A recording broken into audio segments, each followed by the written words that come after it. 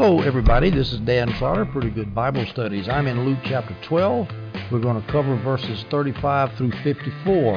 Our topic is Jesus prepares his disciples for the coming judgment in AD 70, and he's trying to get them ready to establish the kingdom and to do service in his kingdom.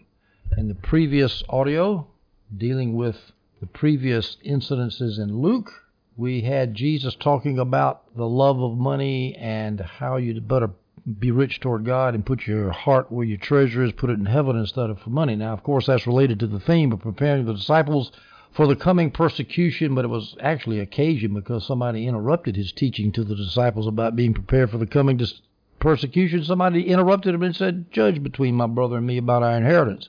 So Jesus went off on a very instructive rabbit trail. Tells the disciples, don't worry about what you eat, about your clothes, about your housing, because I'm going to take care of all that, even while you're undergoing this persecution, which is about to come upon you, the difficult times. So we'll start now in verses 35 and 36, Luke chapter 12. Jesus says, "Be ready for service and have your lamps lit." He's giving them a parable. "You must be like people waiting for their master to return from the wedding banquet so that when he comes and knocks, they can open the door for him at once." Now, who is Jesus speaking this parable to? Later on, Peter's going to ask the same question. Lord, is this parable for us or for everybody? So it's not really clear, but we know that it's at least for his disciples. And he's telling them to be ready for service. Have your lamps lit. Now, that word for be ready, the NIV translates it as be dressed ready for service. Actually, in my opinion, that's a better translation than the Holman Christian Study Bible here, because if you look at the Greek word is wrap yourself around with cloth. Gird yourself. Because that's what they did back then. The servants had long robes, and in the eastern countries back then, and they would wrap those long robes around their waist so they could do their work better without tripping up. So Jesus says, wrap your garments around yourself, have your lamps lit. Again, this is because wedding banquets went way into the evening, and master's going to return from the wedding banquet, and so it's going to be late at night, so you need to have your lamps lit so it'll be ready so you can serve him and welcome him back to his establishment. So when he comes and knocks, they can open the door for him at once. So this is basically saying, be ready. Now, the $64,000 question is, so that when he comes and knocks, when does the master come? That is referring to Jesus, by the way. The master returning from the wedding banquet, that's Jesus. Well, many people take that as referring to the second coming, but there's a problem with that. If the master comes at the second coming, Jesus comes at the second coming, and his servants are then ready to serve him, how are they going to serve him? When the second coming is here, all the evil, all the work we have to do is gone. All the preparation in the church and all that kind of stuff is gone. It's over with. It's consummated. We're in heaven. We're in paradise. Now, I guess you could say you could still serve God in heaven, but how can I say this? The urgency which Jesus is putting on his disciples here, be ready to serve, be ready to serve. It doesn't sound like it's what you're going to be doing in heaven at the second coming. So that leaves another option at any time. Be ready for service and have your lamps lit, because Jesus can come back at any time. Second coming, 80, 70, 80, 100, whatever. Well, maybe so. I don't think so. The third option is when he comes in 80, 70 and wipes out the Jewish rabbinic kingdom. That's going to be pretty traumatic, so you need to be ready for that. And you need to be ready to serve in his kingdom when the persecuting Jews have finished with their oppression of the church, and the church spreads like fizz coming out of a bottle that the cork's been let loose from. Chapter 12, verse 37 of Luke. "Those slaves the master will find alert when he comes will be blessed." And again, he's talking to his 12 disciples. You guys need to be ready. He might have been talking to his disciples here too, not just the original 12. Whoever is still living in AD 70, you need to be ready. I assure you, he will get ready. Now, this is talking about the master now, referring to Jesus. He will wrap himself around with cloth, is what the Greek says. He will get ready. Have the servants recline at the table, then come and serve them. So the master is serving the servants. This means that Jesus loves us so much that when he came back, I'm assuming it's AD 70, when he delivered the church from its oppression by the church's rabbinic persecutors, when Jesus came back, he says, okay, guys, I'm going to serve you now. And the gospel's going to spread everywhere. But think about this. The Son of God, who did not count it robbery to be equal with God, is coming back and taking the form of a humble servant and serving the servants. Serving us. Application time. Jesus wants to serve you. It's in his nature to serve you. Oh, I can't do that. I'm too humble for that. No. You are privileged as a member of the kingdom of God with confident access into the throne room of God, as an adopted brother of Jesus Christ, as one who is sitting in the heavenly places at the right hand of God the Father. You are privileged to have Jesus come and serve you. Now, that's hard for me to say, because it's just hard for me to say, Jesus serving me? Jesus came to serve. Let's look at some scriptures. Luke 22, verse 27. For who is greater, the one at the table or the one serving? Isn't it at the one at the table? But I, Jesus, am among you, my believers, as the one who serves. Jesus is amongst the believers as one who serves.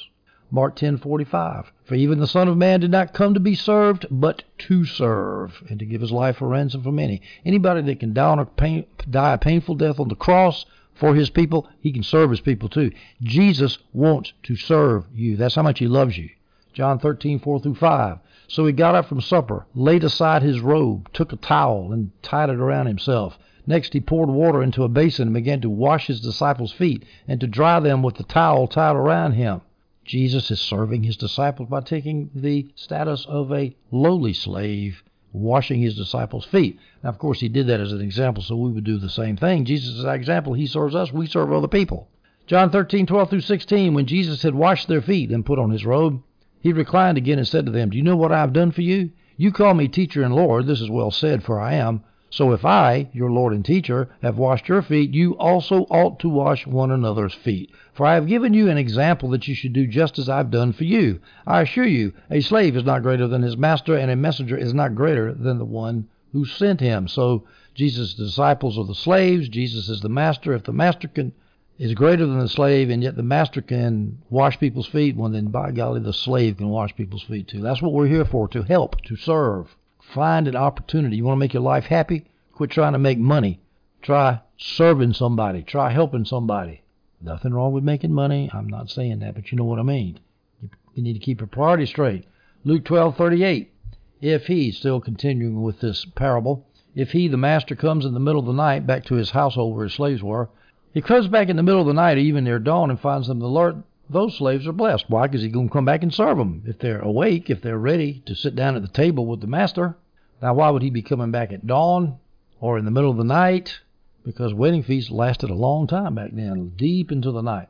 Now, notice that it was not really expected for a servant to be up in the middle of the night or at dawn. They would probably be asleep, and the master would probably expect that. But here he comes back and finds them alert, waiting for him. He's going to say, whoa, good and faithful servants. You want to serve me, and you've been waiting for me, and here I am. Of course, that was 40 long years those disciples had to undergo that persecution before the Jews were wiped out in AD 70. And Jesus knew that was a long time. That's why he's telling them, be on the alert. Be ready. Keep going. The church did, as a matter of fact, suffer a great shrinkage right before AD 70, the so-called Great Apostasy. And let me say this. I am interpreting this from an Orthodox preterist viewpoint. If you don't hold that viewpoint, well, maybe you ought to look into it, because it's the only thing that really explains all this very well, in my humble opinion. Luke 12:39-40. But know this, if the homeowner had known at what hour the thief was coming, he would not let his house be broken into. So Jesus apparently is switching parables here. Again, talking about a homeowner waiting for something, waiting for a thief in this case, like a thief in the night. You also be ready, because the Son of Man is coming in an hour that you do not expect. So here the parable compares Jesus with a thief who comes at a time when you're not looking for it. After 40 years of waiting, that's a long time of not seeing Jesus, of being persecuted, things not going too well. And so the tendency might be to quit looking. Say, well, he's not coming. He's not coming. I'm just going to go back to being a Jew, keeping the law, wasting my life away. No. Keep waiting for him. Application time. How many times in this life do you want Jesus to come deliver you from your crapola, the horrible things that happen in your life, and he doesn't come as soon as you want him to?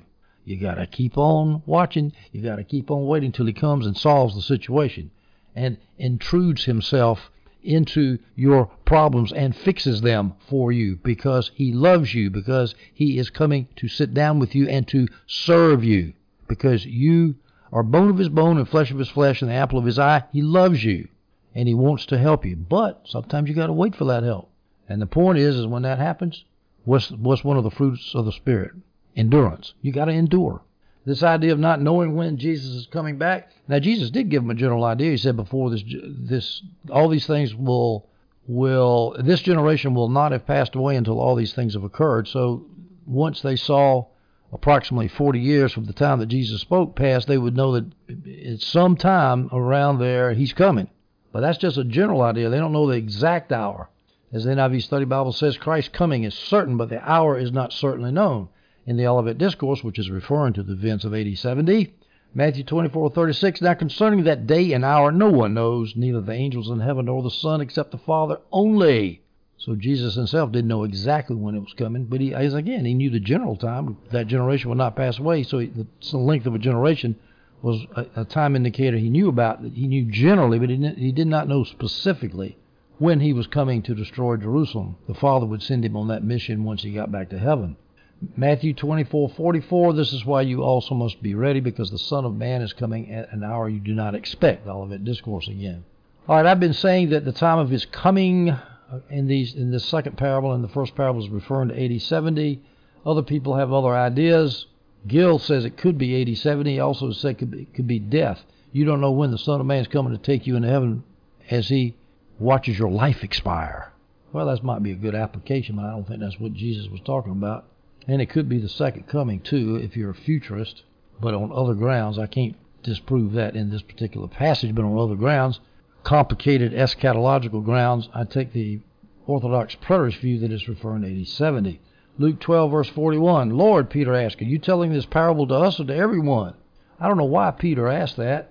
He might have wanted to know if Jesus had special instructions for the disciples. He might have wanted to think, well, maybe the run-of-the-mill disciples needed to hear us, but us exalted apostles, we don't need to hear this because we're big shots in the kingdom. Yeah, I don't know. I don't know what he's thinking. But the NIV Study Bible says that the answer to this is Jesus meant for the parables to be everyone. I don't know how the NIV Study Bible knows that, because Jesus didn't answer Peter directly.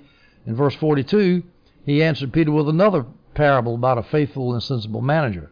I think, when we look at that parable shortly, I think this makes it look like he's talking mainly to his apostles, but also with secondary application to the other disciples, I think.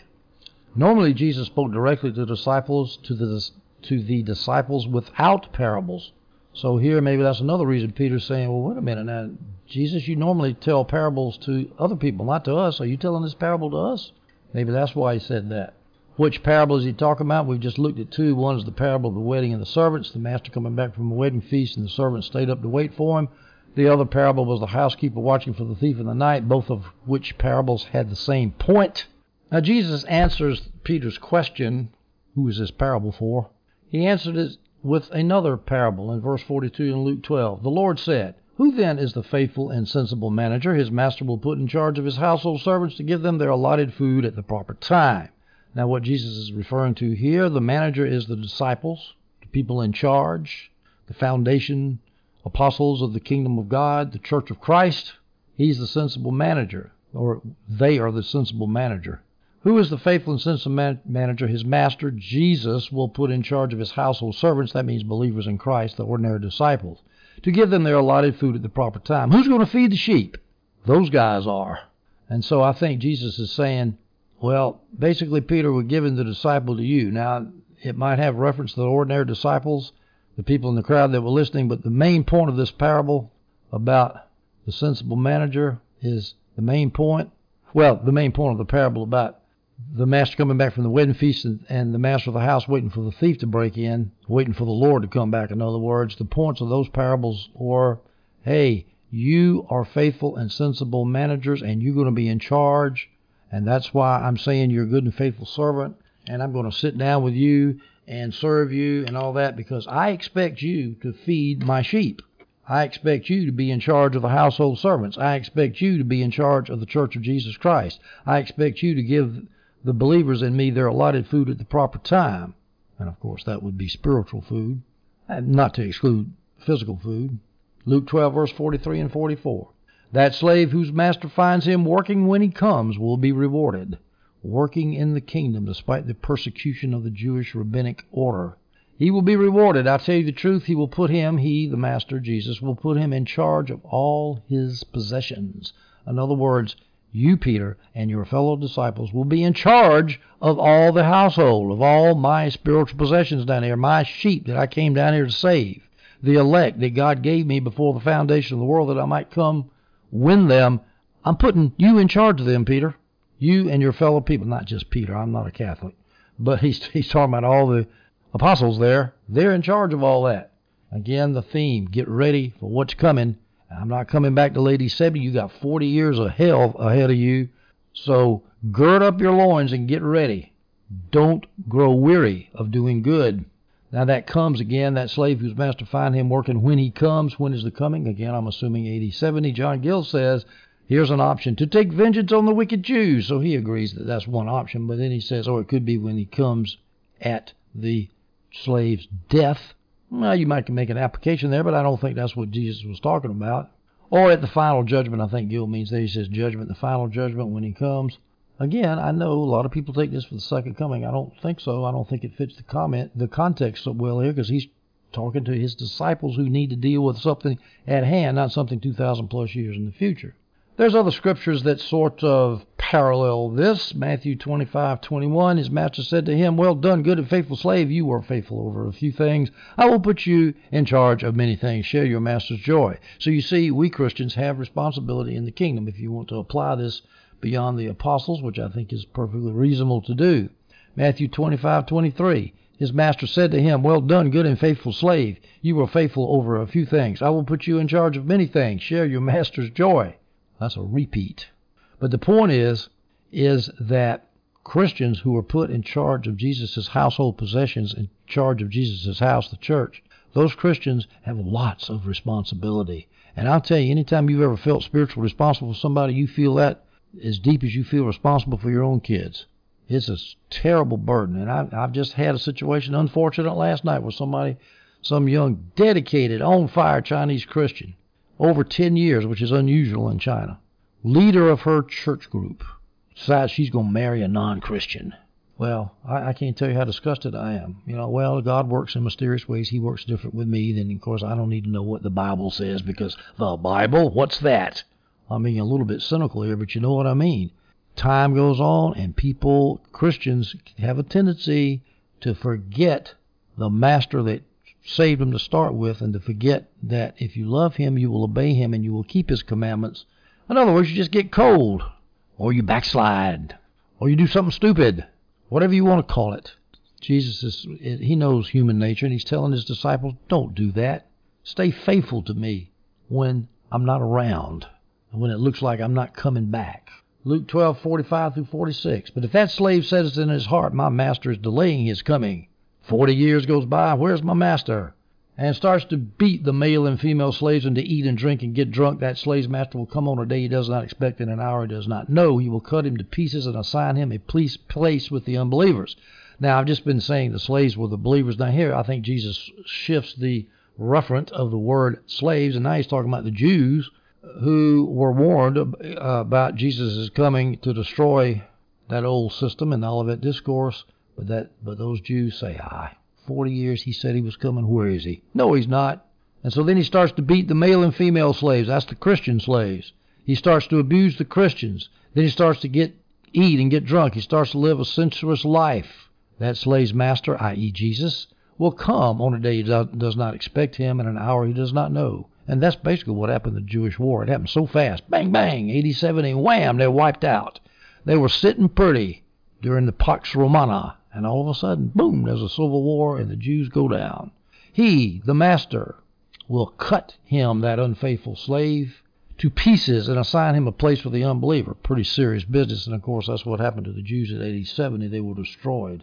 This is a great application for people today in the body of Christ, the abusers of the flock of God. I ran into a guy that had a ministry devoted to people who were abused by Pastor Popes, little Jim Jones in the making, quasi-cult leaders. You got to obey me because I'm in charge. Touch not God's anointing, and all this. The type of people you really find scattered through the charismatic movement, but they're everywhere. So this guy was devoted to healing up the people who had been abused by these type of people. I'm telling you, there's no excuse for shepherds in the body of Christ who abuse their fellow slaves. because we're all slaves of Jesus. And somebody who goes around and starts saying, I'm your master. No, Jesus is my master. I left one of these abusive pastors' churches one time. I didn't tell him why, but I looked at him and said, you're not going to control me, buddy. You're not going to make me a slave. And I've lived a perfectly happy life by avoiding people like that. But I know my other friends of mine who have not avoided such people and who get abused. It's a terrible thing. Where will they be cut into pieces and assign them a place for the unbelievers? What place is that? Hell. That's a good verse for people like Rob Bell and for Andy Stanley, who don't like to talk about such unpleasant effects of judgment for people who do not believe in Jesus. Jesus taught hellfire and damnation all over the place. All you got to do is read the Bible to see that. But, we can't read those verses. We might get somebody upset because we have to have a seeker-friendly church, and we got to be friendly to all the seekers. Luke 12, verse 47 through 48.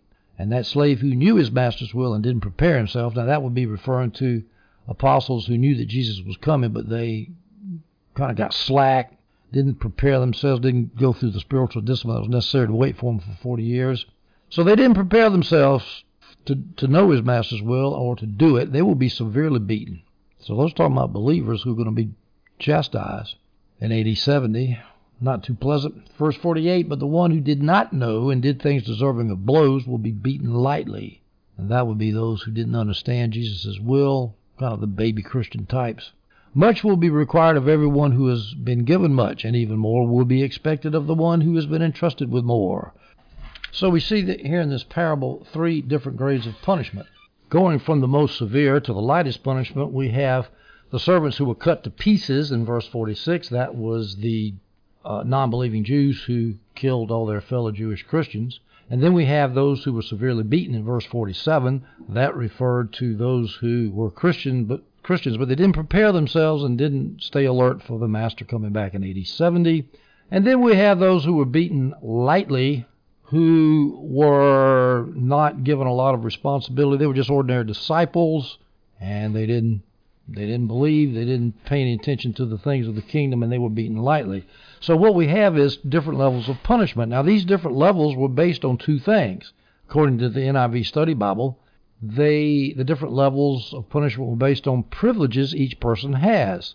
So, in other words, the privileges are based on how much knowledge a person has of Jesus. So, those who sin against a greater light have worse punishment than those sinning against a lesser light. Now, this is a standard principle in Scripture in a different context. Matthew 11, verse 21, we read this. Woe to you, Chorazin. Chorazin was a little town north of north of Capernaum. Woe to you, Chorazin. Woe to you, Bethsaida. For if the miracles that were done in you had been done in Tyre and Sidon, they would have repented in sackcloth and ashes long ago. The point being is there was a lot more light in Chorazin and Bethsaida, because that was in the area where Jesus was doing his ministry, the Galilean ministry. Lots and lots and lots of miracles and teaching. Thousands of people following him there. Tyre and Sidon, he didn't go there. They were pagan. That was the headquarters of Baal and Astarte. And he's saying, look, these guys had less light given to them. And if I'd have done a few miracles there, they probably would have repented. But woe to you, Chorazin and Bethsaida, because you had a lot of light. You sinned against a greater light. And so you're going to get judged pretty badly. So the different levels of punishment are based on 2 things. One is the privileges that the person has, and 2, the one's response to his privileges. And I think that's a principle that will stand you in good stand in all contexts in the New Testament. How about this context? Is the principle applicable to heathen who live where there's no gospel knowledge? Does this mean they get punished more lightly when they don't believe? I would think so. Jameson, Fawcett Brown says no, that doesn't get them off the hook for heavier punishments in hell, but I don't think so. I think if you sin again, you don't sin as much. I believe Adolf Hitler is in a heck of a deeper place than the average person in Indonesia that never heard the gospel before in the 1700s. That's just my humble opinion. Notice in verse 47, Jesus says this, and that slave who knew his master's will and didn't prepare. That, of course, is not God's secret will. Nobody can know that. But rather his revealed will. His revealed will was what Jesus told them in Olivet Discourse. This is what's going to happen. You need to get ready. Wars, rumors of wars, earthquakes, all that kind of stuff. Verse 49, Luke 12, I came to bring fire on the earth, and how I wish it were already set ablaze. The fire he's referring to is the judgment. And by the way, earth is gay. The accusative here is gain, which means earth, but it also can be translated land, and I would translate it as land here. I came to bring fire on the land. That's the judgment on Jerusalem in AD 70. I came to bring, or AD 66 through 70, the Jewish war. I came to bring fire on the land, and how I wish it were already set ablaze. So Jesus sums up his teaching here about getting ready for the judgment and his coming to the earth. I came to bring fire. In other words, I came the first time for the purpose of eventually bringing fire on the earth in AD 70. It hadn't happened yet. I wish it were already set ablaze. Now, why is Jesus longing for judgment? Well, he is, because he says, I wish it were already ablaze. I'm assuming fire means judgment here. Some people say it doesn't, but I believe it does. Jesus is longing for judgment. Now, that's a good verse for evangelical wussy pussies who can't conceive of Jesus judging anything, any evil. Oh, sin, what's that? Let's have a sinner-friendly church. Oh, excuse me, a seeker-friendly church. Andy Stanley, we can't talk about anything in the Old Testament that might offend our culture and might keep young people with their little earrings in their ears from coming and accepting the gospel. No, Jesus said, I wish the fire was already on the land, because judgment brings purification and it brings repentance. In a lot of cases, it brings destruction for those who don't repent, but a lot of people do repent when judgment comes. So Jesus wants it. Jamieson, Fawcett, and Brown said this is an obscure expression uttered under deep and half-smothered emotion. Well, yeah, you can tell Jesus is emotional when he said it. And think about this. He's getting ready for getting crucified, and we're going to see in a minute that he's apprehensive about that, or at least he's thinking about it. Now, I said fire is judgment. Some people say that fire is purity. I came to bring fire on the earth. I came to bring the fire of the gospel to purify the earth from sin. I wish I'd already set it ablaze. I don't think that fits the context too well. Some people say I came to bring fire on the earth by being baptized in the Holy Spirit, just like Jesus says. John the Baptist says that one comes after me who baptizes in fire and the Holy Spirit. And assuming those two words are in apposition, fire and the Holy Spirit, that means this is fire refers to the Holy Spirit. So Jesus is saying here, I came to bring the Holy Spirit on the earth, and now I wish the earth were already set ablaze. I don't think so. Could be, but I don't think so. John Gill gives a suggestion. It's the persecution of God's people by haters of Jesus. I came to bring persecution on the earth. Well, why would Jesus say, I wish the persecution were already here? That doesn't sound too nice for Jesus' church. I think the easiest way to take this verse is talking about judgment. Jesus says, I came to bring judgment on the land, not on the earth, but on the land. If it's referring to the end of the world, it would be, I came to bring judgment on the world, and how I wish it were already set ablaze. Well, if that was the case, Jesus didn't get his wish fulfilled, because it's 2,000 plus years since he said that, and we still haven't had the earth set ablaze by the judgment at the second coming. So I believe this is AD 70. I came to bring fire on the land. Luke 12, verse 50, but I have a baptism to be baptized with, and how it consumes me until it is finished. And of course, he's talking about his crucifixion, the baptism of suffering, the suffering that Jesus was to do on the cross. When James and John asked him on the way down to Jerusalem, who could they sit on the right and left hand of Jesus? Mark 10:38, Jesus said to them, you don't know what you're asking. Are you able to drink the cup I drink, or to be baptized with the baptism I am baptized with? He's referring to his coming crucifixion. So his baptism means his baptism of suffering. How it consumes me until it is finished. Consumes me. Jesus wanted the suffering to hurry up and be over with. I am consumed with the fact that I'm about to be crucified. Now, John Gill says, this is the apprehension as a man of his sufferings. Now, interesting thought here. Jesus said, don't worry about one day at a time. Well, the crucifixion is not to that day. Is he worried about what's happening in the future? Well, of course not. He's not sinning. So consuming me until his work is finished could mean he wants to get on with the work of saving his sheep, as John Gill says. How it consumes me until I can bring about the gospel and get people saved. I think that's probably what it means, although it's just hard for me to believe that Jesus could face crucifixion on a cross knowing it's coming. He predicted it was going to come, and not be worried about it. But he said, don't worry about anything one day at a time. Well, worry's not going to increase your lifespan 1 hour. So I suspect he wasn't worrying, because he's not going to violate his own scripture, because he's the Son of God and he's perfect. So he's consumed with the thought of getting this crucifixion finished. Now, it is finished is a phrase that refers to the crucifixion. John 19:28. After this, when Jesus knew that everything was now accomplished, i.e. finished, that the scripture might be fulfilled, he said, I'm thirsty. Jesus said that on the cross, and he knew that he had finished bearing the sins of the world, so he said everything was now accomplished. John 19:32 verses later, when Jesus had received the sour wine, he said, it is finished. Then bowing his head, he gave up his spirit. his work of sin-bearing on the cross was finished. Matthew 5:18, for truly I say to you, until heaven and earth pass away, not an iota, not a dot will pass from the law until all is accomplished. And that verse is controversial, but I think that all is accomplished is again referring to Jesus bearing sin on the cross when it is finished.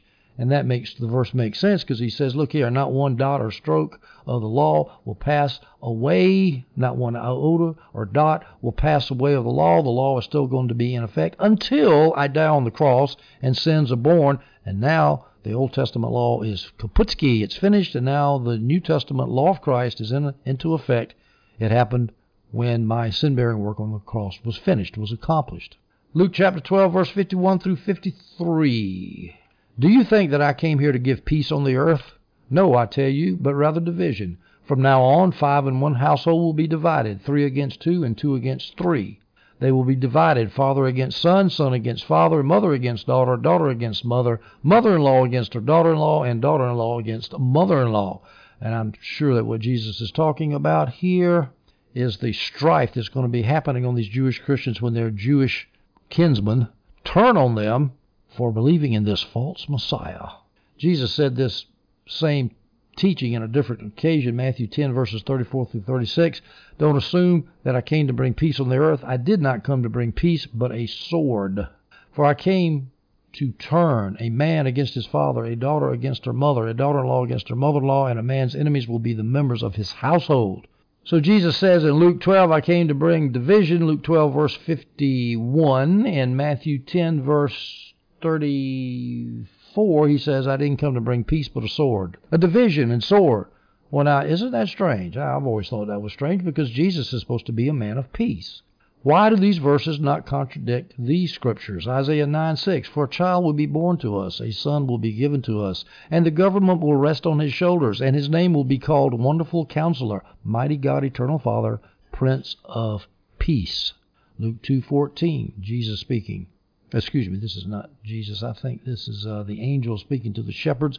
Glory to God in the highest, and on earth peace among men with whom he is pleased. Jesus, the Messiah, was going to bring peace to the world. John 14:27, Jesus speaking, peace I leave with you, my peace I give to you. Not as the world gives do I give to you. Do not let your heart be troubled, nor let it be fearful. How do you reconcile those verses that say that Jesus is a man of peace versus against those verses where Jesus says he's not going to bring peace but sword and division? Well, the answer is very simple. Jesus did not come to bring peace between Jesus and Antichrist, between light and darkness, between Jesus' children and the devil's children. He came to bring peace between believers and God and peace between believers and other believers. That's a simple distinction that too few people want to make the distinction, especially non-believers. No, we're in a constant war zone when we battle all the forces of darkness against us. I tell people this all the time these days. We're in a war zone.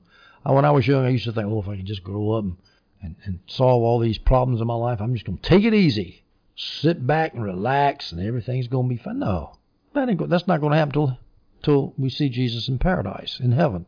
Then we will have perfect peace. But until then, we're in a war zone, because there's always going to be Antichrist. There's always going to be demons, Democrats. Oh, excuse me, I shouldn't have said that. Antichrist, secular, progressive, leftist, social justice warriors, LGBTQ, LSMFT warriors, or activists. There's always going to be those type of people around. So we're not going to ever have peace with those people, not until we die, or until Jesus comes back in the final consummation and wipes all of his enemies out, and everybody shall bow to the Lord, and every tongue shall confess that he is Lord. Now, the Jews had this idea of the great peace coming, not at the end of the world, but in the days of the Messiah, which would be the end of the age. They put it the end of their old Jewish age and the age of the Messiah. This was grounded on several prophecies in the Old Testament. There are lots of prophecies about Jesus being the Prince of Peace in the Old Testament, and they said, okay, the Messiah is going to bring peace. They were especially thinking of the Romans being driven out. They were thinking about a temporal Messiah bringing a golden age of peace, not a spiritual peace. So they had the idea wrong. So when Jesus starts talking about all this division with a sword on the earth and families being divided against each other, I'm sure that cut against the common Jewish notion of peace, golden age of peace when the Messiah reigns. This is a Messiah like they weren't ready for. They weren't expecting a Messiah like this. Now, let's talk about enemies in your own household. That's the worst kind of enemy. Psalm 41:9, even my close friend in whom I trusted, who ate my bread, has lifted up his heel against me. I think that was quoted in reference to Judas. Judas was in amongst the 12 disciples and betrayed Jesus. That must have been a terrible betrayal because he was close. He was in the family, so to speak. Psalm 55, verses 12 through 14. For it is not an enemy who reproaches me, then I could bear it. Nor is it one who hates me, who has exalted himself above me, then I could hide myself from him. But it is you, a man my equal, my companion and my familiar friend, we who had sweet fellowship together, walked in the house of God in the throng. There is nothing worse than being betrayed by people who are close to you. It's one thing to have enemies from afar off, but when it's your family members, so Jesus is telling them, get ready for the worst. Your family members are going to turn on you. Now there's 4 family members mentioned, father, son, mother, daughter, easy to remember. Or rather, I should say 5 family members because we got an in-law put in here, mother-in-law. So we got father, son, mother, daughter, and then the mother-in-law, that's the son's wife's mother. And then she's mentioned, that's from the son's point of view. Then she's mentioned from the wife's point of view, the son-in-law. So those in-law two are really the same people. So 5 basic family relationships, and they're going to be divided. 3 against 2, I think he says here somewhere. That's where they get the 5 from. 3 against 2 and 2 against 3.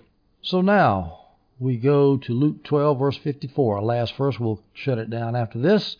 He, Jesus, also said to the crowds, in addition to the disciples, he said to the crowds, when you see a cloud rising in the west, right away you say a storm is coming, and so it does. Actually, we're not going to finish there. We're going to finish at verse 56. Jesus is talking about, do you see what's about to happen? Can you discern the signs of the time? This is the way it works, even in modern times. I looked this up on the internet out of curiosity. Jesus, on another occasion, in Matthew 16, verses 2 through 3, said this. He answered them, when evening comes, you say it will be good weather because the sky is red. And in the morning, today will be stormy because the sky is red and threatening. There's meteorological reasons for that, which I can't remember actually, but it doesn't matter. This is even today it's true. You know how to read the appearance of the sky, but you can't read the signs of the times. And so this is what Jesus is talking about their ability to look at the sky and tell what the weather's going to be, but they can't tell anything spiritual about what's going to come spiritually. He said, when you see a cloud rising in the west, well, that would be coming off the Mediterranean Sea. Of course, that would be carrying a lot of water. So right away you say a storm is coming, and so it does. And then verses 55, he says, and when the south wind is blowing, you say it's going to be a scorcher, and so it is, because the south wind's blowing off the desert, no water from the desert, and it's going to be hot. So they couldn't understand the spiritual signs. Verse 56, he says, hypocrites, you know how to interpret the appearance of the earth and the sky, but why don't you know how to interpret this time? The time of the end of the Jewish age and the coming of the establishment of the church, the establishment of the new age, which is going to happen right around AD 30 when Jesus is crucified and AD 70 when the Jews are wiped out. Now, what kind of why don't you know how to interpret this time? What spiritual signs didn't you see? You didn't understand the coming of the Messiah. You didn't understand the threat of the Messiah's death. You didn't understand the coming confrontation with Rome. You didn't understand the eternal consequences of all the above. You are spiritual blockheads. And then he calls them hypocrites in verse 56 because I'm sure there's some Pharisees and Sadducees in the crowd, and he loved to call them hypocrites, seeker-friendly. Hypocrites. Can you imagine somebody getting up in a church in America today and saying, you hypocrites, you are living in a sexual sewer, you hypocrites. You talk about how you love animals, but you're slicing human beings up in their mother's womb. Can you imagine? Oh, I'm sure you would be kicked out of your denomination and all. Everybody would get on Twitter and talk about how unloving and how bigoted you are, how you hate gays and how you hate black people, and on and on and on. Jesus didn't mess around with these sinners. He called them hypocrites. Well, I lied again. I got 3 more verses to go, 57 through 59. Why don't you judge for yourselves what is right? In other words, about the signs of the time, about the changing of the covenants about to happen. As you are going with your adversary to the ruler, and that would be, the adversary would be God. The ruler would be God. Your adversary is Jesus. In other words, Jesus is the enemy of you Jews down here. And so you're going with Jesus to see God. Make an effort to settle with him on the way. In other words, you Jews might ought to believe in me because you're heading to God the Father, and he sent me down here, and you're killing me instead of receiving me. Settle with him, settle with your adversary, settle with Jesus. Then he won't drag you before the judge. Then Jesus won't drag you before the judge. And then the judge, God the Father, won't hand you over to the bailiff, and the bailiff throw you into prison, hell. So in other words, Make peace with me, Jesus, so you don't end up in hell, because God the Father's going to send you to hell. I tell you, you will never get out of there until you have paid the last cent. In other words, you're going to pay the eternal punishment for which you owe because of your sins. Jesus did not mince his words here, folks. This passage, of course, is reminiscent of a passage from the Sermon on the Mount, Matthew 5:25 through 26. Reach a settlement quickly with your adversary while you're on the way with him, or your adversary will hand you over to the judge to the officer, and you will be thrown into prison. I assure you, you will never get out of there until you have paid the last penny. That was just referring to make peace with your human enemies. Right here in Luke 12:57, he's talking about making peace with himself, the Messiah, the judge.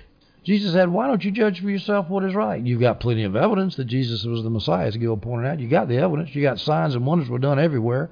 You got many fulfillments of Old Testament prophecy. So why don't you just go ahead and make the correct judgment about who Jesus is? No, but you won't do it. You want to get dragged before God the Father by Jesus and get thrown into hell. That's what you want to do instead of making the correct judgment. Judge for yourself what is right. By this way, we're not supposed to judge. Well, judge for yourself what is right, Jesus says. Judge righteous judgment, he says in John 7, first part of the chapter. Now, Jesus is clearly warning them of the judgment to come in AD 70, and he does it very harshly here. But hey, in doing so, he was showing them mercy. He was trying to get them to repent, and those people were hard-headed and hard-hearted, so he was hard with them. I don't believe you should go up to everybody and talk like Jesus did to them. Of course not. And some people are very penitent over their sins, and they're stricken with pain and guilt, and well, then you don't go jumping all over them. You say Jesus can heal you for that. You don't talk to them about how evil they are and how hard-hearted they are and how they're going to hell. No, that's different. But if people are arrogant and they're listening to you, I know that you don't want to cast your pearls before swine, but if you got a situation where somebody's actually listening to you but they're arrogant, let them know. They're heading for trouble. Hope you enjoyed this audio. We'll take up Luke 13 next time.